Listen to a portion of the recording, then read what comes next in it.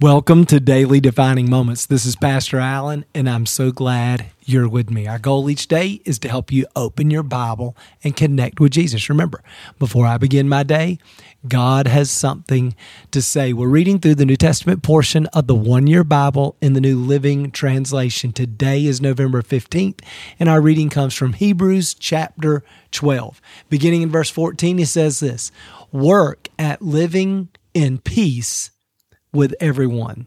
So the first thing he says is that we all have a responsibility as believers to be peacemakers. It reminds me of what Jesus said in the Beatitudes: blessed are the peacemakers. So important that we're building bridges, that we're trying to serve and love other people so that we can point them to Jesus. So as much as it's up to you, live at peace with all people. But it also lets us off the hook, right? Because sometimes you can serve and love people and they will not respond in kind. Sometimes even Jesus, right? He served and loved everybody and they nailed him to the cross. So I love how the author of Hebrews says, listen, do what you can as much as it's up to you.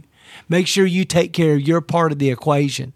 But at the end of the day, sometimes we do all that we can and other people do not respond by our attempts to establish peace. And then he says this: work at living a holy life. For those who are not holy will not see the Lord. And so holiness is not optional. And we've talked some about this as we've gone through the New Testament, that we're not preaching a cheap grace, right? The same grace that saves us changes us. And so the author of Hebrews is saying here, we got to live holy lives. Holy lives is part of what it means to follow Christ. And then he says in verse 13, look after each other so that none of you fails to receive the grace of God. Watch out that no poisonous root of bitterness grows up to trouble you and corrupt many. So we've got to help each other with the issue of forgiveness and conflict resolution and releasing the pain that we've often experienced relationally. I was talking to a friend recently and he was just venting. Man, he's gone through a difficult time and he was venting about some things that some people had done that had really hurt him. And I just said to him, I'm really concerned about you. You've got to forgive. You've got to release that pain. You've got to release that anger. You've got to release that bitterness. And the truth is, you might need some help to do it. You might need somebody to help you kind of talk through that and get it off your chest and to process and to find healing, because you don't want it to take root in your heart. And that's exactly what the author of Hebrews is saying here. If we hang on to that, it'll take root in our heart. And man, it can end up destroying and affecting all of our relationships. So we've got to be careful that we're quick to forgive. You say, well, how do we forgive when people have hurt us so much? Primarily by remembering that God has forgiven us despite all of our sin, right? That's what Matthew 18 is all about when Jesus tells that parable about the king who forgave the man the multi-million-dollar debt, and then on the way home, he threw somebody in prison who owed him $5. Right? And Jesus tells the story to help us have some perspective, to remember God has forgiven us a lifetime of sin and rebellion, right?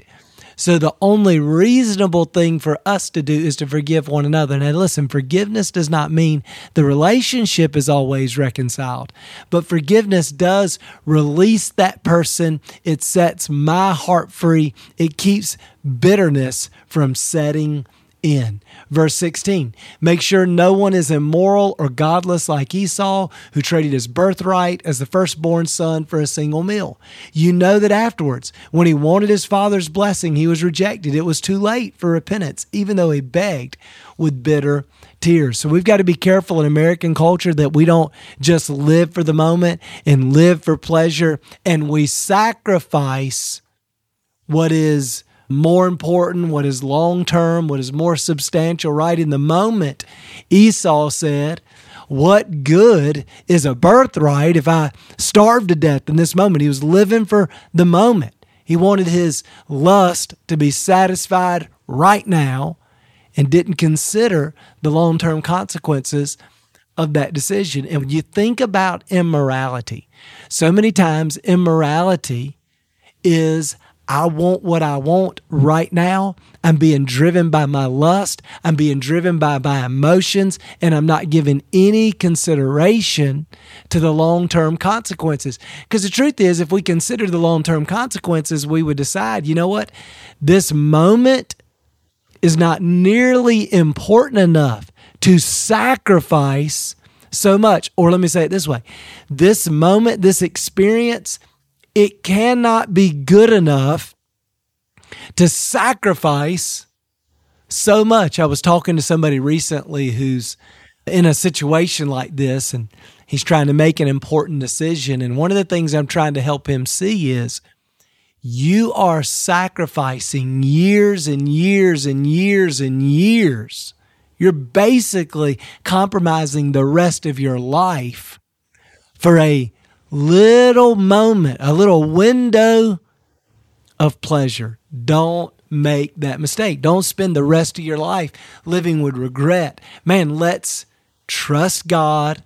Let's live by faith. Let's stand on the word. You remember, God's given us the word, given us this instruction to bless us and to protect us from making that mistake. And then in the rest of today's reading, he is describing, you remember, the author of Hebrews is trying to help this Jewish audience to understand what you have left. You left Judaism to follow Christ, and what you have received in Jesus. This new covenant is far superior to what you left behind. So what they left behind was Mount Sinai, where God was separate and distant and scary, and the law. What they have received is Mount Zion, Jesus, the blood of Christ, and forgiveness and access to God. And so he just describes that. And I just think we just need to remember that what Jesus did for us has given us access to God, which is why the reason we're doing a podcast like this, the reason we're trying to connect with God every day is because Jesus has made a way. We don't serve a terrifying, scary God that we are keeping our distance from. We serve a God who loves us and gave his life for us so that we could run into his presence, experience his grace, washed in his blood, and trust him to do in us all that he expects of us. So everything that we've been talking about today, living at peace, living in holiness, making sure that we forgive, making sure we don't live for the moment. It's our relationship with God, our closeness, our oneness, his Spirit at work in us that gives us the strength to live that way. Man, what a great Savior we serve. Let me pray for you. Father, thank you so much for this word. And God, I pray today that we would all fight for peace, that we would be peacemakers, bridge builders, so that we can point people to Jesus. God, I pray that you would help us to fight for our holiness, to guard our hearts and minds from immorality and the traps of the enemy. God, I pray that you would help us to guard our hearts from unforgiveness, that bitterness would not set in, that we would release people because you have forgiven us. God, we want to forgive other people.